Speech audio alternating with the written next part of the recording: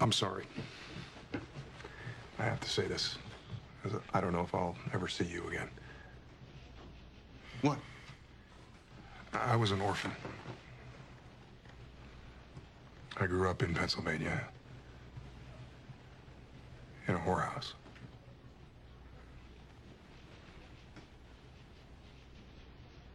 I read about Milton Hershey and his school in Coronet magazine or some other crap the girls left by the toilet.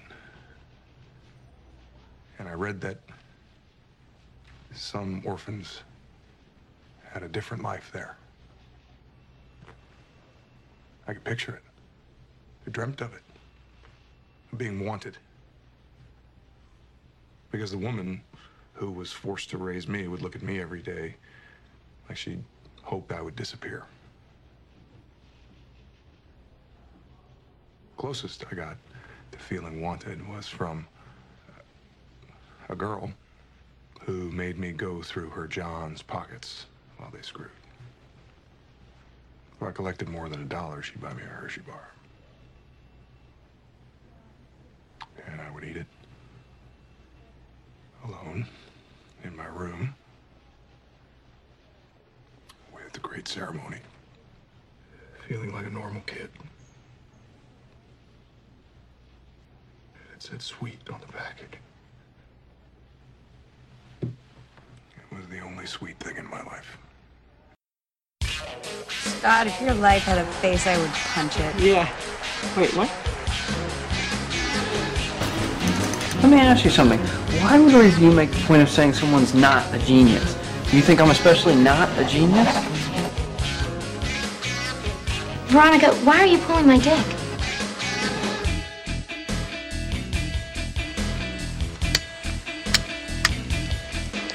Suck my fat one, you cheap dime store hood.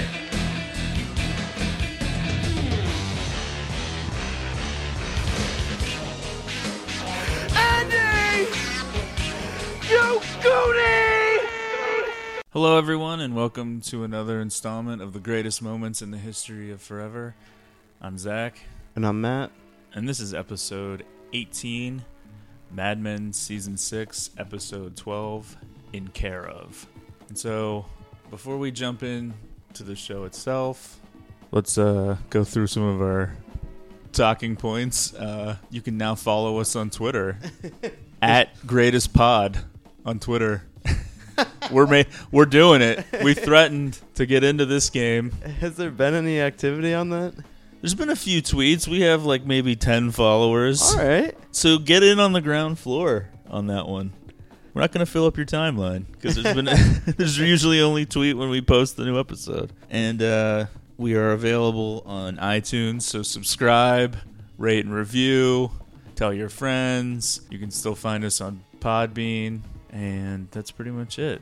Downloads really taken off since the move to iTunes.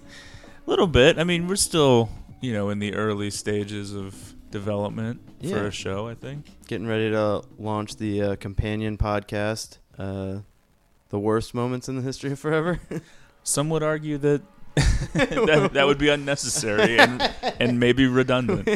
All right, so for this episode, I think Matt's going to take the lead stick a little bit. Gripping onto the chair. so this live read over here. Yeah, I mean, I think like probably some people who listen to this show might think that, I hog the mic time and take it up, but it's like, I mean, really. Yeah. If I wasn't talking, there'd be some dead air. Yeah. But we're going to... Every now and then, Matt might need to take the lead, so let's hear what you have to say about Mad Men. I'm pretty passionate about this episode. Well, I think that one of the reasons that this episode really jumped out to me, we talked about obviously doing an episode of the show. We're both big fans of it, and I had just watched this episode a bunch of times. It always kind of resonated with me as being kind of like a good encapsulation of everything that makes the show great. Like, it's funny. This episode's like funny. It's dramatic. Like, there's big moments. There's kind of a lot of plot twists and turns that maybe don't seem like major in the age of television shows like Walking Dead and Game of Thrones, which kind of rely heavily on death character deaths as being like the big moments, but I feel like Mad Men subtly has big moments, even though people aren't dying, but like they're as dramatically effective. This episode starts off with Stan kind of approaching Don about wanting to take this position in California, and he has this whole pitch to Don where he's picturing like this is his chance to like kind of start his own business, and Don kind of like shrugs it off like you don't really know what you're talking about. Now, California's kind of been brought up throughout the show a few times, and like I like people's idea of California, like just this, I don't know, people look at it as just this kind of like vivacious like place of opportunity. There's this moment in I don't know if it's season 5, but whenever Pete has a relationship with Rory Gilmore, I don't know if you remember the chick he met Alexis on Bledel. So there's a part where he's like, confessing his love for her and like trying to get her to go, and he's like, I've been to California, like acting like we can go. So this is like the first glimpse that we kind of get of it from Stan's perspective, but Don kind of like shoots it down. But as we'll see throughout the episode, many characters want to jump on this. Well, yeah, I mean, he takes that plan and makes it his own. Yes, so over time. Yeah, we kind of see Don's like shady character. Yeah, I mean, California is like the symbolic land of dreams and opportunity, and it holds like a special place for Don because of his connections to some people there. Right. And it's really kind of like a metaphorical kind of place where the characters can just like get a fresh start, and that's kind of like what is discussed a lot in this episode. Yeah, I mean, there's an episode earlier too where Don and Pete and Roger, I think, are all in California, and I don't know, they're just like at like a house party, and it's like swingers, and Don's just like some chick just like walks up to him and starts making out with him. I think he like passes out in the pool, and Roger has to give him like mouth to mouth to resuscitate him or something like. Yeah, I mean, Don has this level of calm and relaxation in California that's completely different from his demeanor in New York. Yeah. One of the things that stands out to me too, which, spoiler alert, this whole thing builds to Don being fired from the agency, but I didn't really, as this was unfolding, like... I noticed that in a lot of our episodes we say spoiler alert before we say something. I think we yeah. I mean, it's mostly me guilty know. of doing it, but I've been thinking, like, maybe we don't need to do that. Yeah, I know. It's just like habit, but it's not like, what are people going to do? Like, shut it off right before I say it? I literally say it right after spoiler. Well, plus, the whole thing is us describing every single thing that happens.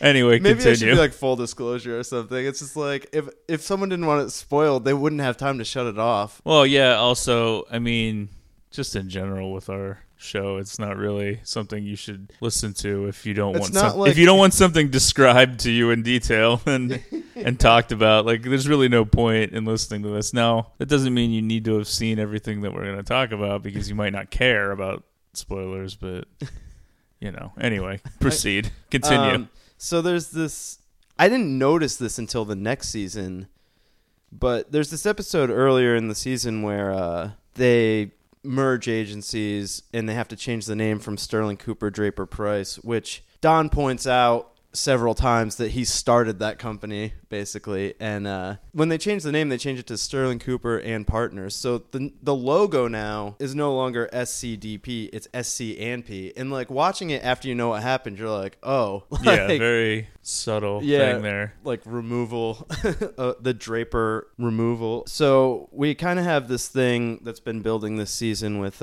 Peggy and Ted, and Don's taken notice of it and doesn't like it. I don't know. He starts sabotaging meetings with clients, and it's pretty bizarre. Yeah, he's like, in a weird way, he's definitely like territorial over Peggy and protective of her, even though he doesn't necessarily share Ted's sexual interest in her. Right. But it is strange, though. I was actually thinking this just on this last watching, but like throughout the course of the show, Peggy does end up banging like every Don adversary, because like early in the run of the show, it's kind of like Pete like tries to expose him for not being who he says he is, and then like that Duck Phillips, who he like hates, she like bangs him at some point, and I forgot that. Yeah. And then Ted is like originally introduced as like supposed to be like a rival of his. Right. So like they've got this relationship developing, and Don doesn't seem to like it, and it's kind of seemingly one of the reasons for a lot of his self-destructive and company destructive behavior throughout the season. And Ted is like the Don who just doesn't have the balls to like go through with being a complete horrible animal. Yeah, I mean, he's actually like he's a far less compelling character and far less interesting, but I mean he's probably like a way better person. We don't care about him as a TV character, but he is just like a good dude. Yeah, I mean, whereas like Don is like a big time philanderer sleeping with tons of women. Like this is like Ted's like one indiscretion. Right, and he only lets himself really fall off like briefly. Yeah, and I mean, he's not a drinker, and he's a pretty good father from what we can see, and blah blah blah blah blah. He's just kind of like the polar opposite. Yeah, so that like gets out of order a little bit because first we have Don's like moment where he realizes that he needs this California change when he skips a meeting with a client to go to the bar during the day in a Dr. Chalice-esque fashion and punches a minister or something. Yeah, there's a guy trying to spread the word of the Lord in the bar, and we don't actually see the punch. We just cut to him in jail. Which I always wonder, what is the thing that offends Don? He's like, he just stirs a memory of that guy that was in the brothel. Because he's like, Kennedy's dead, Martin Luther King, Vietnam or whatever, and the guy's like, there's not one true believer in all of them. And he's like, what the hell did you just say? Not sure. Yeah. Probably the implication that something about the people in Vietnam or something. I don't know. Maybe, yeah, because of the war connection. Now, does that take place... That takes place before the late night phone call from Betty. Yes. Yeah. Okay. Yeah. Because I was reading through some stuff, and okay, so kind of just to jump around, like he's in bed with Megan, his second wife, and they're sleeping, and the phone rings, and it's Betty, his ex-wife, January Jones, who doesn't get like a ton of like great scenes in like the second half of the series. But this is like a pretty good one. And she's calling to inform him that their daughter got in trouble at the private school that she's at. Is it a boarding school, I guess? Yeah. And she just can't stay out of trouble, so. Yeah, and she's now acting out because she saw Don cheating on Megan with the upstairs Velma neighbor from the live-action Scooby-Doo movies. Some of the stuff I was reading, it was like the writer was almost coming to this realization as they were writing it, at least that's what they said, is that is like both literally and symbolically like a wake-up call for Don. Right. But like that's, that because he obviously has a lot of guilt about what happened. Not because he cheated on Megan, but because his daughter saw it. And he knows that what Betty's saying isn't really true, that she's not acting like that because she comes from a broken home, which is the overdramatic response from her. It's more so, completely Don's fault, at least in this instance, probably, or at least that's the way he feels. And so that coincides with his drunken night. Basically, it's seemingly maybe even the next night. It's like all close together there.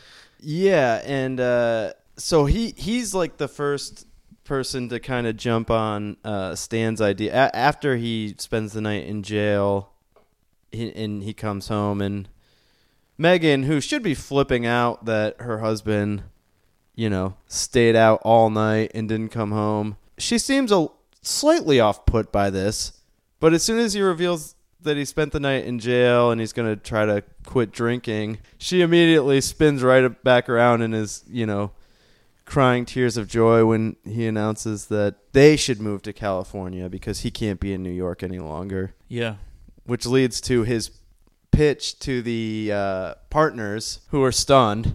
They're like, which it's his pitch is exactly what Stan said to him. Yeah, because this position that they've created in California is seen as like a demotion for whoever ends up there, pretty much. Yeah, you're just out there just supposed to be servicing one client because they want an on-site person. But Stan, saw the opportunity to grow something from scratch, and then he basically sold that idea to Don in such a way that Don was like, "Thanks, I'll take that." Yeah, and But it is. I mean, these partners.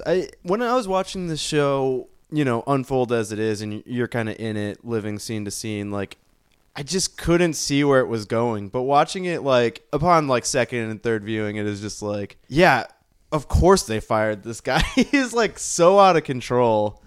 I mean, I think like you build those early seasons, and he's so good at what he does and he walks around with this attitude like, I am this company. This company doesn't exist without me. And you believe that. But it's just like this guy just coming in and announcing like, yeah, I'm going to California. That's my decision. Yeah, and I mean, this episode in particular like highlights a lot of the issues that have been building over time. There's a meeting with a client and they can't find him at one point. He's at the and bar. Ted has to step in. There's the alcohol problem. After that night in jail, he tries to like quit cold turkey and he starts to get the shakes. Yeah. And people can tell. And then there's the random announcement that he wants to go to California. And, it all builds to the Hershey meeting. The meeting with Hershey's, which spirals out of control. Yeah. I mean, it is like it's a very like cold, dramatic scene after he gives his little presentation, which is his typical dressed up kind of theatrical performance. But they're trying to wrap up the meeting. It is like weird how it unfolds because he hasn't been drinking for a couple days at this point. And right before the meeting, Ted approaches him that he's the one that needs to go to California.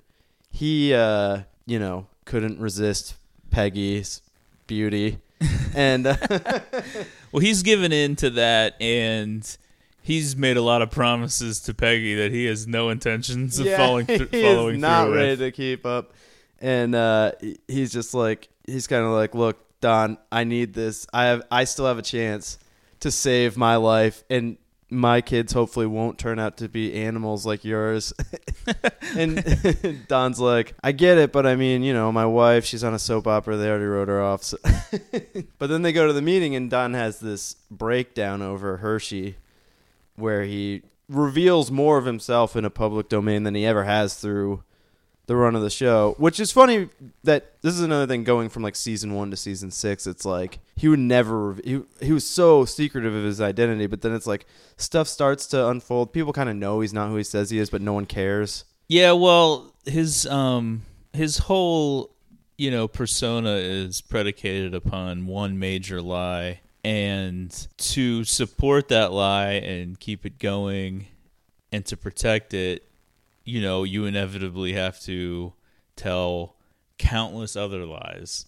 Right. And they just build up, and this web has started to come, undone all around him, due to his own self-destructive nature and, also just because of the unlikelihood that you would be able to keep something going like that in that kind of world for that long. Like, it's just, it was inevitably going to crash down around him at some point.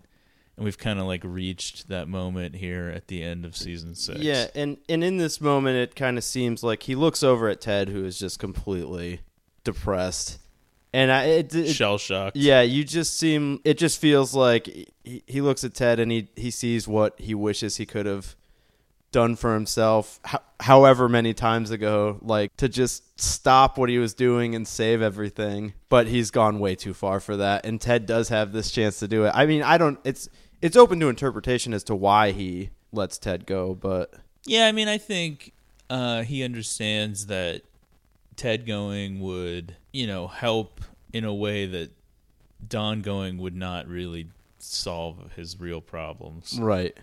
Distance may save Ted because he's, like we said, he's ultimately probably a pretty good guy compared to Don. And the distance, the miles, just starting over in California is really not going to change much about who Dawn really is.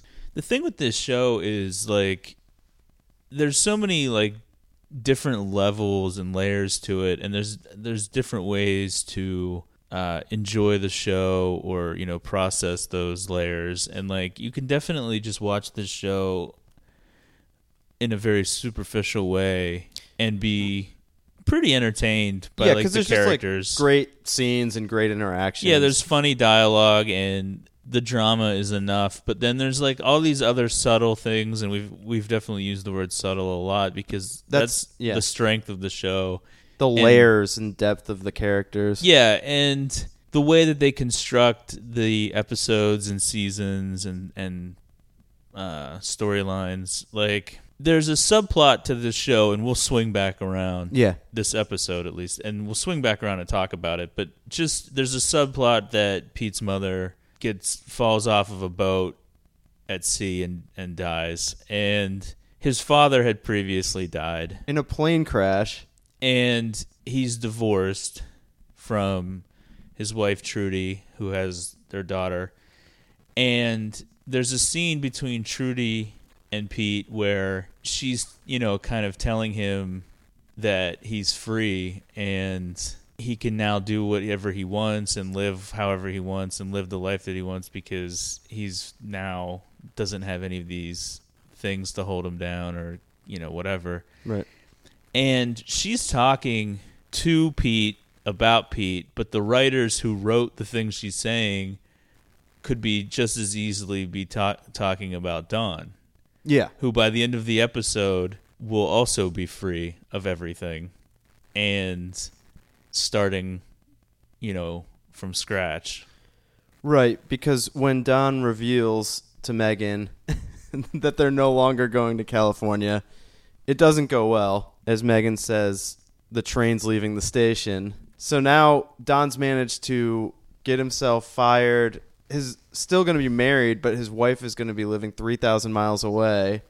He doesn't have his kids don't live with him anymore. And he doesn't have a job. Right. And just blowing every bridge up. Yeah, it's funny, like, trying to compare Megan and Betty. Like, ultimately, Betty and Dawn do get divorced, but it's just, I don't think Dawn, I think, like, the fact that, like, Megan is so much younger than Dawn, it's like she comes from, like, a slightly more advanced and progressive thinking generation. And he's just not, like, there's never, I mean, I wouldn't say that there's a big emphasis on, like, the culture clash between the two. It's definitely brought up in different ways at different times. It's not really the main focal point, but it's just, like, Dawn really doesn't know how to treat, like, this new modern woman that's emerging. And it's just like the idea, if this exact scenario had played out with Betty, like, obviously Betty wasn't on a soap opera and really, you know, wasn't the type to have a job, but, like, just the idea that, like, she would be like, well, I'm going to California anyway, you know what I mean? Like, right, yeah. He could basically tell Betty how it was going to be, and that was just how it was going to be, and she was going to fall in line because that's just what her generation would do. And it's just like, he really doesn't. I mean, Megan obviously is not like a woman of 2016, but I mean, which is evidenced by how quickly she forgives and gets over the fact that he had just been in jail and up all night and never came home and blah blah blah. But, like, you know, she has enough of a backbone to be like, you know, essentially beginning the end of their marriage by just being like, I'm gonna peace out. See ya. Yeah. Which it's only going to be a slow burn from there. I mean, Don doesn't react negatively because I don't think he cares that much. I mean, superficially he does, but deep down I don't think he really cares. But, like, it's just like it's clear that he kind of has lost some of the control that he probably used to have over things like that, and now he's in a place where things are more or less beginning to happen to him.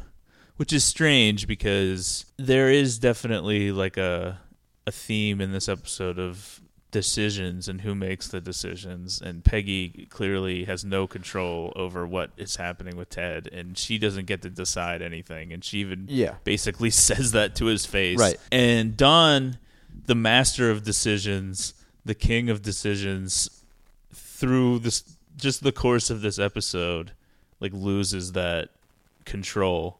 Yeah. Because there's even the scene where he tells the other partners he's going to California, and Ted is just like, how come every other decision has to be voted on except Right. when he makes decides? one, Yeah. And then by the end of the episode, his wife is just leaving him.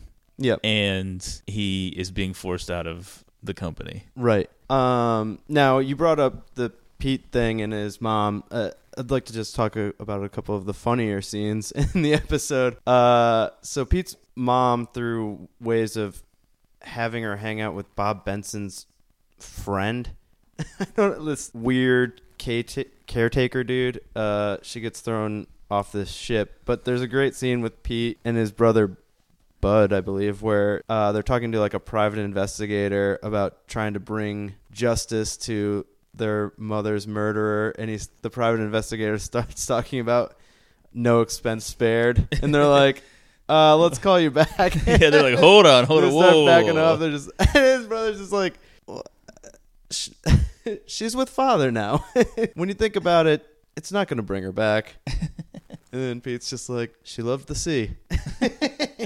Yeah, I mean, they're like, Pete's always kind of like this little scumbag rat character. This weird, Weasley. like his emotion, like swings during the course of one conversation are like insane. Like it's like when he's talking to Trudy, and he's just like saying like nice things, and he's like going to California. She's like, I think you should be alone right now. He's like, don't be cruel.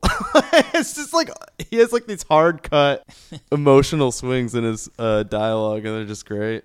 Yeah, I mean, this episode doesn't really reveal all that much about Bob Benson, but he is like in it throughout, involved with. This is like kind of actually the real conclusion of his storyline. He is in the show after this, but this marks the end from his build of being like this weird dude who's just seemingly trying to, I don't know, butter people up or whatever throughout the show. And once again, Pete figures out that here's someone who's not who he says he is, and there's like a confrontation where Pete kind of calls him out for this, but he's just like, you know what? I'm not getting involved in this. I've been involved with your kind before. I'm not doing it again. Yeah, I mean, he's also like entangled with Joan a little bit, who we haven't talked about yet, and Right. You know, Roger, who is the father of her child, I guess.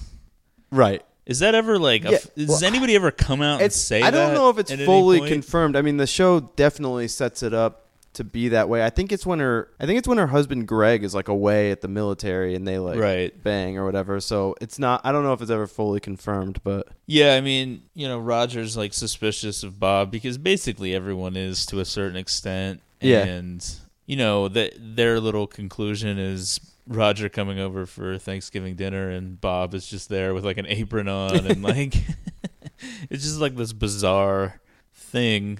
And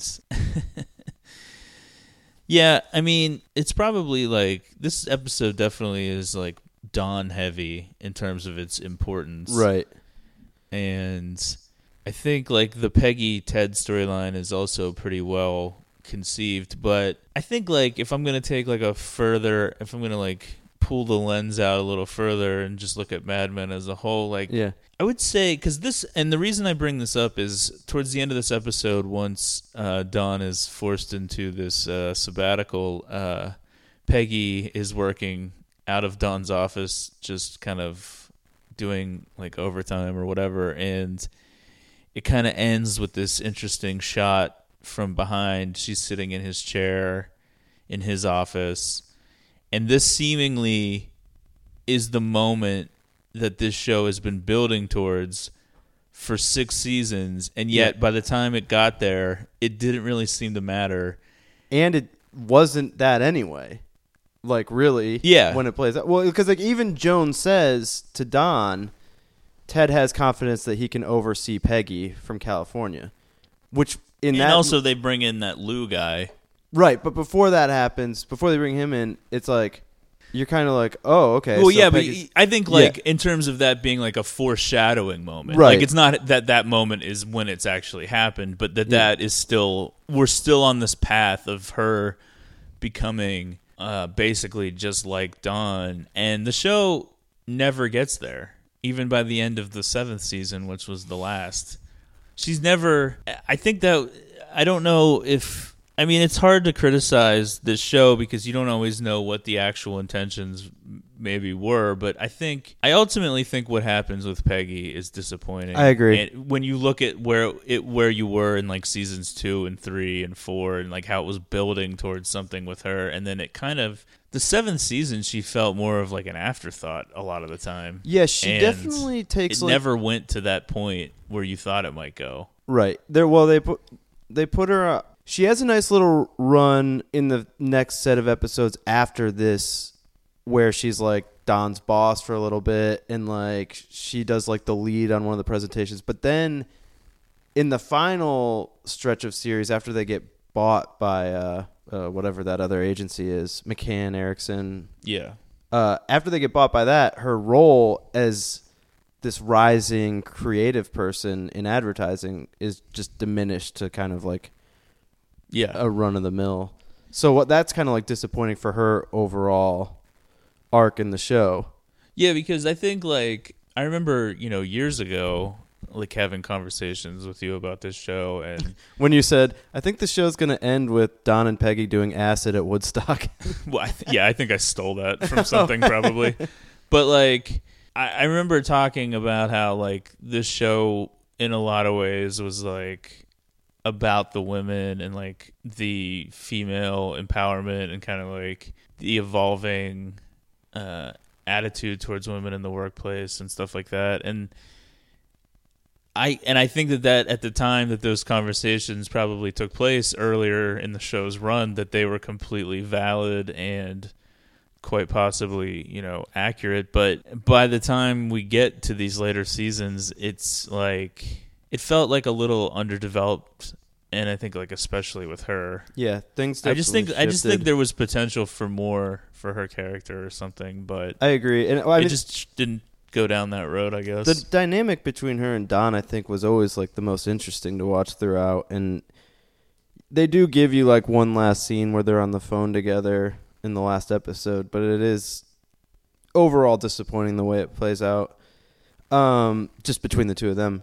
I will say this, Roger Sterling, possibly like the funniest character in TV. Yeah, I mean, I don't know if I'd go that far, but definitely Subtly. up there. Yeah, no, he just like every scene with him is just so great. Yeah, he has some great lines in this episode too. Yeah, I mean, I think characters like him and Cooper and people like that, you kind of see how the changing of the times and how business is done and women's place in the workplace, and kind of just the evolving society kind of like makes people like that like obsolete as it goes on, because it's like by the time you get to these later seasons, it's like, what do those two even do? Right. Like nothing. Yeah, they were really. just rich and they're just names attached to this thing. Yeah. It is kind of like the ironic thing of the people forcing Don out. When you look around that room, it's like Ted wasn't there, right. and all the ones that were there, it's like none of them really could do what Don and Ted or Peggy do. Right. And I mean, it is like this was like one of the things. Don is like horrible and shady, and it's like you understand why everyone gets pissed at him at different times. But when I was like watching this show, it's like, or I don't know, I feel like most people, you root for him. And it's like when Peggy kind of turns on him, you're just like, this dude basically gave you a career. Yeah, I think the Peggy specifically, though, is more understandable because of their dynamic. She's essentially like a daughter to him. Right. Or at least, if she's not a daughter to him, he's a father to her. Mm-hmm. And she's constantly seeking his approval. And so, inevitably, I think just the way things play out with situations, I think there's bound to be like some clashes, Right. So she's like maybe the one Okay, but so exception. Yeah, all right, I can buy that. But so they're in this partner meeting or whatever it is, where Don's being told that he's going to be put on leave, even though they want to fire him, but they're making it sound like it's a temporary thing. And Joan. Now, the whole reason Joan is a partner is because they set up a deal with a sleazeball from Jaguar that she was going to sleep with him, and he would give them their vote out of like a 3-person panel to give their advertising business to their company. Right. Don was the only person who told her not to do it. Yeah. And she did it anyway because ultimately she felt like, at least in my mind, she's been one of the people that's been running this place for quite a while, and she deserved this partnership. Which is fine, but I mean, Don was like the one person that was just like, it's not worth it. Like, yeah, and you could look at that in a couple of different ways. Like, you could look at that as Don being a good guy and basically trying to protect her from something that she could regret, and it wouldn't be worth it. Like, all the money and power in the world wouldn't be worth like selling yourself like that. Or you could be looking at it like he doesn't want her to be a partner. Or you could look at it like Don is acting naive. Like, his chivalry is actually misguided because it's actually like sexism disguised as chivalry. Right. Meaning he's protecting her from herself, but she doesn't need protecting, and she's a woman who's comfortable with her body and her choices, and she is capable of making her own decisions. And so he's kind of out of touch, treating her like how he probably thinks women should be treated, which would be like delicate and but ultimately she's not cutthroat. Yeah, and she's completely fine with her decision. Right. Like, she understands what she's doing and is just like, well, whatever. Yeah, the end result for her. So it's kind of like you're not really sure how to read. I was never sure how to read that scenario. That's true. When you're watching it, it feels like a very genuine moment from him, but I believe it is. I don't think he was doing it to prevent her from being a partner. I was just saying that's one way you could possibly interpret it. But it is, just from a viewer's perspective, first run through, it was just like, I just felt like it was a brutal scene. Like, he looks over at Joan, she won't make eye contact with him. Because there's a lot of truth in what he says in that moment about him putting up with a lot of stuff from them. Like, I mean, each of them have had their own. Roger has been equally out of control. I mean, maybe not to the point. More so. Remember when he threw up? Yeah. I mean, the thing is, like, Roger really pretty much is like untouchable because I mean, I don't know, like, Cooper's like the president or something, but it's like Roger's dad like started that company with Cooper or whatever, something like that. Yeah. But I don't know. It is true. But he looks to Roger too, who has been, Don doesn't really have friends, but if he does, like, Roger's probably been his closest thing to a friend throughout the series. And Roger's just like, you'll get no comfort here. I mean, he's just like, try to see it from our side. And it is like, I remember watching this part. Yeah, because we'll find out in season 7 that Roger like fully believed that they were going to bring him back. Right. And, he eventually does kind of go to bat for Don to try to get him back in. Right. He wasn't really aware that guy with the glasses, I don't know his name. He basically, for whatever reason, has always been against Don. Yeah. Which I don't really know why. It seems like he mostly he kind of turns on him throughout the course of this season because he's really, even though he's like a villain on the show, he actually, I think, really is just like a normal businessman, and he sees everything that Don does and it realizes that it's just completely out of control. When I would watch this, I would be like, God, that Cutler dude is like just so evil. He just wants Don out of there. But it's like when you watch this full season, he's just kind of witnessing these things that Don keeps doing, and then he just is a complete blubbering mess in this Hershey meeting. And it's just like, I mean, he's like, why do we want to be in business with this guy? But yeah, it was just like but yeah, I was like buying into this thing that, you know, Roger's saying that like, this is just temporary. And then it's like Don walks down and in just brutal fashion, Duck Phillips is bringing in just this ass clown loser douche from a different advertising company, Lou Avery, who's... Well, he's got like a pretty cool idea for a cartoon, though.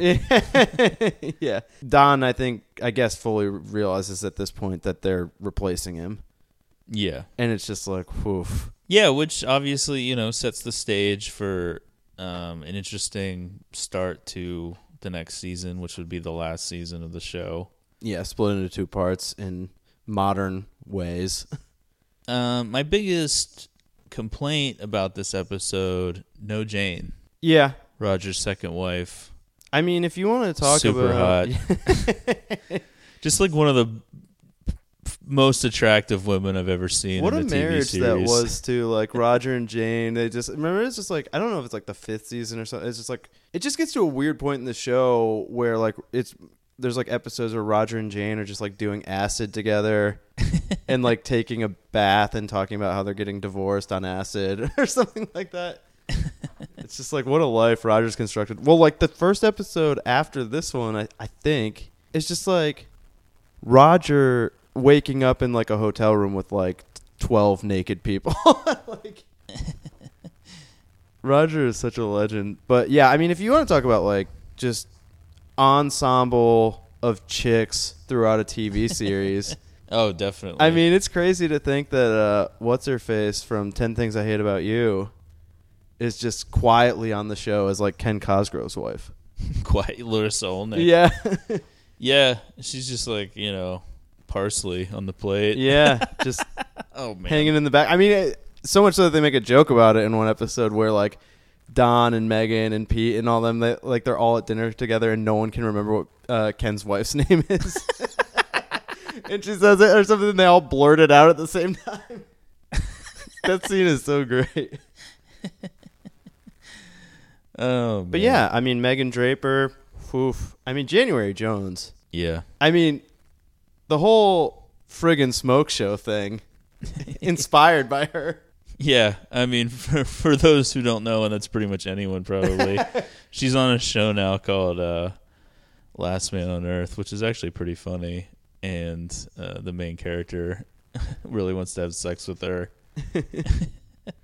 And he calls her a friggin' smoke show or a friggin' smokehouse. Or whatever. Oh, yeah, whatever it is. Yeah, I think it's smokehouse. Yeah, I mean, where would you put, out of like the greatest television shows that you've watched, where would you put Mad Men, just like overall? I mean, it's definitely in my top 5. Well, yeah, no kidding. What else would be in it? I don't know. There's a lot of shows that people like. No, I said you. Oh, okay. I mean, maybe number 2, right behind The Wire. Yeah, I mean, I think like the 4 like main shows of what people, you know, embarrassingly refer to as the golden age of television would be like Sopranos, The Wire, Mad Men, and Breaking Bad. Yeah. And I think like a lot of people would probably put either The Wire or Breaking Bad number 1, and whichever one of those two wasn't number 1 would be number 4, because I think it says a lot about the type of person you are, depending on which one of those two. I actually would be in the camp of putting either Mad Men or Sopranos number 1, which for a lot of people I think would be 2 and 3 in whichever order. I think most people that write about television probably have The Wire, and then I think like the majority of people would probably put Breaking Bad because that was by far the most watched out of those 4. God, Breaking Bad stinks. No, Breaking Bad is a Yeah, good show. yeah, like- It just, I would have it number 4 if I was just out of those 4 shows. I would rank it 4th because it was very like one-dimensional, straightforward plot only. Right. And the plot was great, and it was exciting, and the last episode lived up to the rest of the series. Yeah. And it was enjoyable, but like I can't really, I mean, I'm sure there are going to be people who think this is crazy and would totally disagree, but like I don't I never had any desire to rewatch anything from Me that. neither. And I've rewatched The Wire and Mad Men like 3 times each. Yeah. And Sopranos. I think it's really hard to say. Like, I think I understand why The Wire would probably be number one for like a lot of reasons. Culturally, probably the most significant, and sociologically, but like I don't know. For some reason, I think the risks that are taken in Mad Men and Sopranos are just kind of like more interesting. I agree, but here's the thing about Mad Men. Is it too many seasons? I like 5 seasons. I think 5 is like a good... Well, Sopranos did I 6. What did Breaking Bad do? Was that 6? I think it was 5, but with the... that Yeah. 5A, 5B. Yeah, I don't know. Like, Although, I mean, For that me- 5th season of The Wire really doesn't like hold up to after 3 and 4. yeah. That I think storyline it's better with the- than people give it credit for, though. I like a lot of the storylines with like the drug cartel, but like the whole thing with the serial killer and McNulty. Yeah, there's a lot of the newspaper In stuff the is a little reporters. silly, but I don't know. I thought like some of the endings for some of the characters were well done. I don't know. Yeah, I think it was the ending was I great. think like I my love the ending. expectations of the 5th season were so low, maybe that I was like, well, this is not as bad as people were acting like. Oh no, I definitely didn't think it was terrible. And I love like the ending montage where you see all like the characters moving into different roles.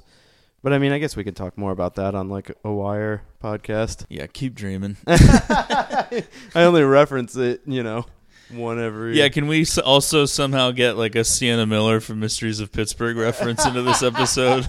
We were just talking about how unbelievable she looked in that movie. Yeah, I mean, I don't really think that my feelings on Mad Men overall are fully formed yet. I mean, we're only like, what, a year or so removed? Or was that 2 years since the last episode?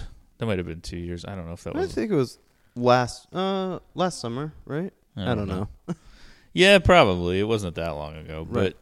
But so, I mean, I think like it's a show that like I can come back to probably in the future and, really decide my overall feelings on it. I know because like I still feel like every time I get into like a discussion about it or rewatch some stuff or read something about it, You there's forget there's so more, much.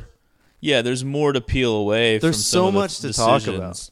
I mean, it's like you go back and you're just like, it's just like they'll just randomly throw you a scene in season 6 between, like Peggy and Pete will be standing there with like Pete's mom, and like Pete's mom will be talking about Peggy, and you're like, oh, that's right, Pete and Peggy have a kid, Yeah, I mean, just add that to the list of like the things that seemingly are underdeveloped or left, kind of just hanging out there in the wind. Right. So any final thoughts or? No, I think we covered quite a bit of ground there.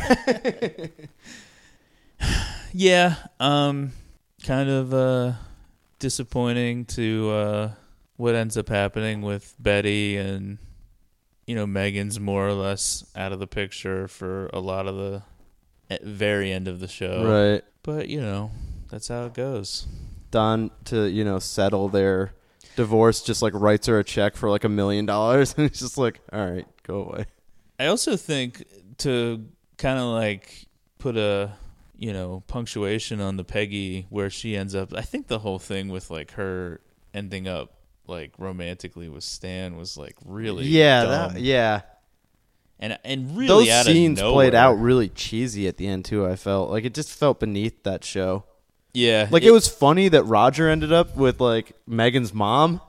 Like they could that- have like teased it. yeah. They could have like been like, maybe there's something, but Yeah, they went all Like, in on the it. last shot of her is like him putting his arms around her and like kissing her on the head or something. It's like something like that. It's just like, ugh. Yeah. It felt beneath the show and it felt Right. beneath her. Like I said, they seemingly we're building her up for great things on the show, and like it really like peters out there, and then maybe she just in the like final wasn't episode, like there really needed to be just like do- there needed to be like another generation of Peggy before the she last could, shot of her should have been like, that scene in like Shawshank Redemption, like Brooks was here. She should have just been like kicking over a chair, hanging herself in her office. Like Peggy was here. All right, let's wrap it up there. All right, folks, we are out of time. We'll have to see you next time.